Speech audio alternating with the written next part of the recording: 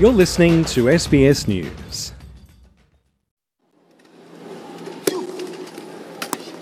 Big serve down the tee, and Dylan does the double. Alcott adds singles goal to his double success 24 hours ago. He's the undisputed king of men's quad tennis. That's Dylan Alcott taking his second gold medal in Rio's 2016 Paralympics against Andy Lapthorne from Great Britain, securing his place in Paralympics history. This year, he became the first male tennis player to complete the Golden Slam, singles title wins at each of the 4 Grand Slam events, the Australian, French and US Opens and Wimbledon, plus gold in either the Olympics or Paralympics in the same calendar year. For Alcott, gold came in the quad wheelchair singles finals at the Tokyo Paralympics in September. To be honest, off the court, being a good tennis player is probably my 32nd priority in my life, if I'm honest. Being a good person is number one, a good partner to my partner Chantel, a good family member, a good mate, and the work, my real purpose is changing perception so people with disability can live the lives they deserve to live, and I feel like I'm nearing the end of what I want to do in tennis. Alcott was born in Melbourne in 1990 with a tumour wrapped around his spinal cord. Doctors operated to remove it, but it left him with paraplegia. He started playing wheelchair tennis as a boy and quickly rose up the world rankings. In 2004, aged 14, he took up wheelchair basketball and made his debut in the Australian men's national wheelchair basketball team, the Rollers, 2 years later. He went on to win gold with the Rollers at the 2008 Summer Paralympics in Beijing, before returning to wheelchair tennis in 2014, culminating in his Golden Slam this year. I still can't believe it, to be honest. The year's been incredible, and to be honest, I'm just really grateful that I had the opportunity to do it. There are people lining up at Centrelink. People have, lost their jobs, lost loved ones, not travelled, and I've got to go away and do my job. So I kept reminding myself that when the times were tough. But now that I've done it, the Golden Slam, I still can't really believe it. To not have a bad day all year was hard work, but it wasn't me. It was we. It was my team, everybody at GSA, my family, my loved ones. Everybody has bought into my journey across, almost 20 years now playing sports, so I really can't believe that we did it, to be honest. But yeah, I'm obviously really proud. GSA is Alcott's startup company, Get Skilled Access, a team of expert consultants with real-life disability experience.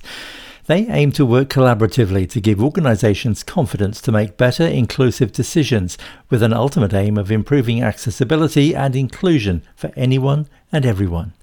GSA has now launched a new 6-month program called Wild Collective. One thing especially the women were talking about was the lack of opportunity in leadership positions for women generally, but especially for a lot of our Paralympians and elite athletes who come out of sport. They haven't had the opportunities that they have to work. However, they've got all these incredible skills about what they've learned via working through sport and working in teams and things like that. So we created the Wild Collective program to help women with disability get leadership roles right across the country. Leading the Wild Collective project is another Paralympian, Dr. Lisa Chaffee, but her relationship with Alcott goes a long way back. I remember I was this fat kid with a really bad haircut, worse than my haircut at the moment, and she got me down, was playing basketball for the Dandenong Rangers, and she's a superstar, especially in my position. We have a similar disability classification, and Chaff's such a bloody legend, and not only was she great basketball, but she was an even better person, and what she's gone on to do as a woman and as a leader in what she does has been so impressive, and I'm so stoked that we actually hit her up at GSA and said, Lisa, Chaff, come work for us, please. And she has been doing it, which has been awesome. So to reconnect has been special, but there's no better person to lead this program. Dr. Chaffee represented Australia at the Athens Paralympics in 2004 in wheelchair basketball.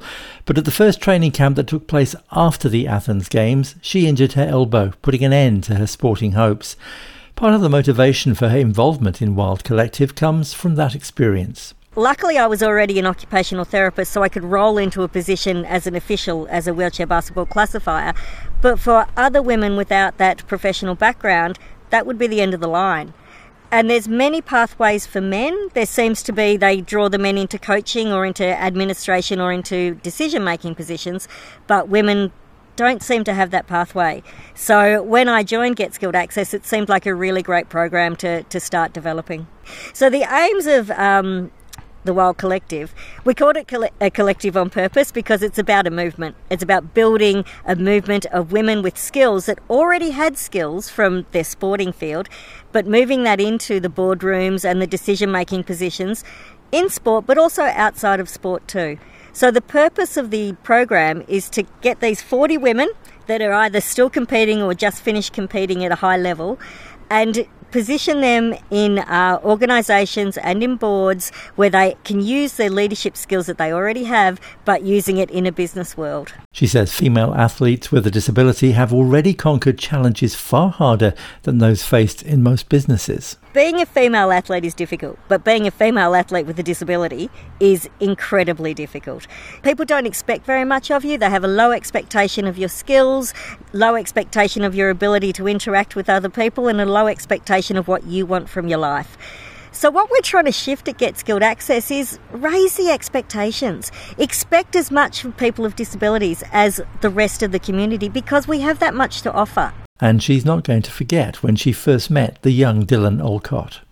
Well, let's say young Dylan Alcott was charismatic, shall we say.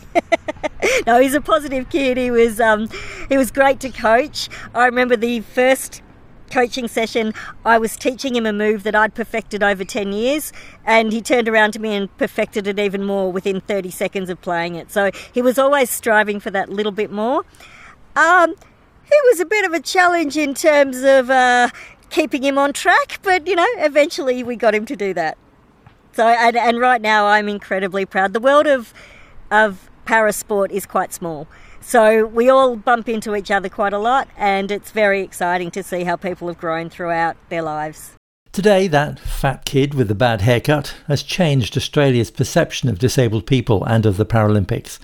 But Dylan Alcott isn't stopping there. The reason I get out of bed is not to win gold medals and Grand Slams. It's to change perception so people like me, people with disabilities, get the opportunities they deserve. And one of the biggest things is that I see is a lack of opportunities in employment. So that's why we're doing what we're doing. And we're a for-purpose business who always, put our best foot forward, part of the pun, to do right by our community. And I'm never going to stop. Alan Lee, SBS News.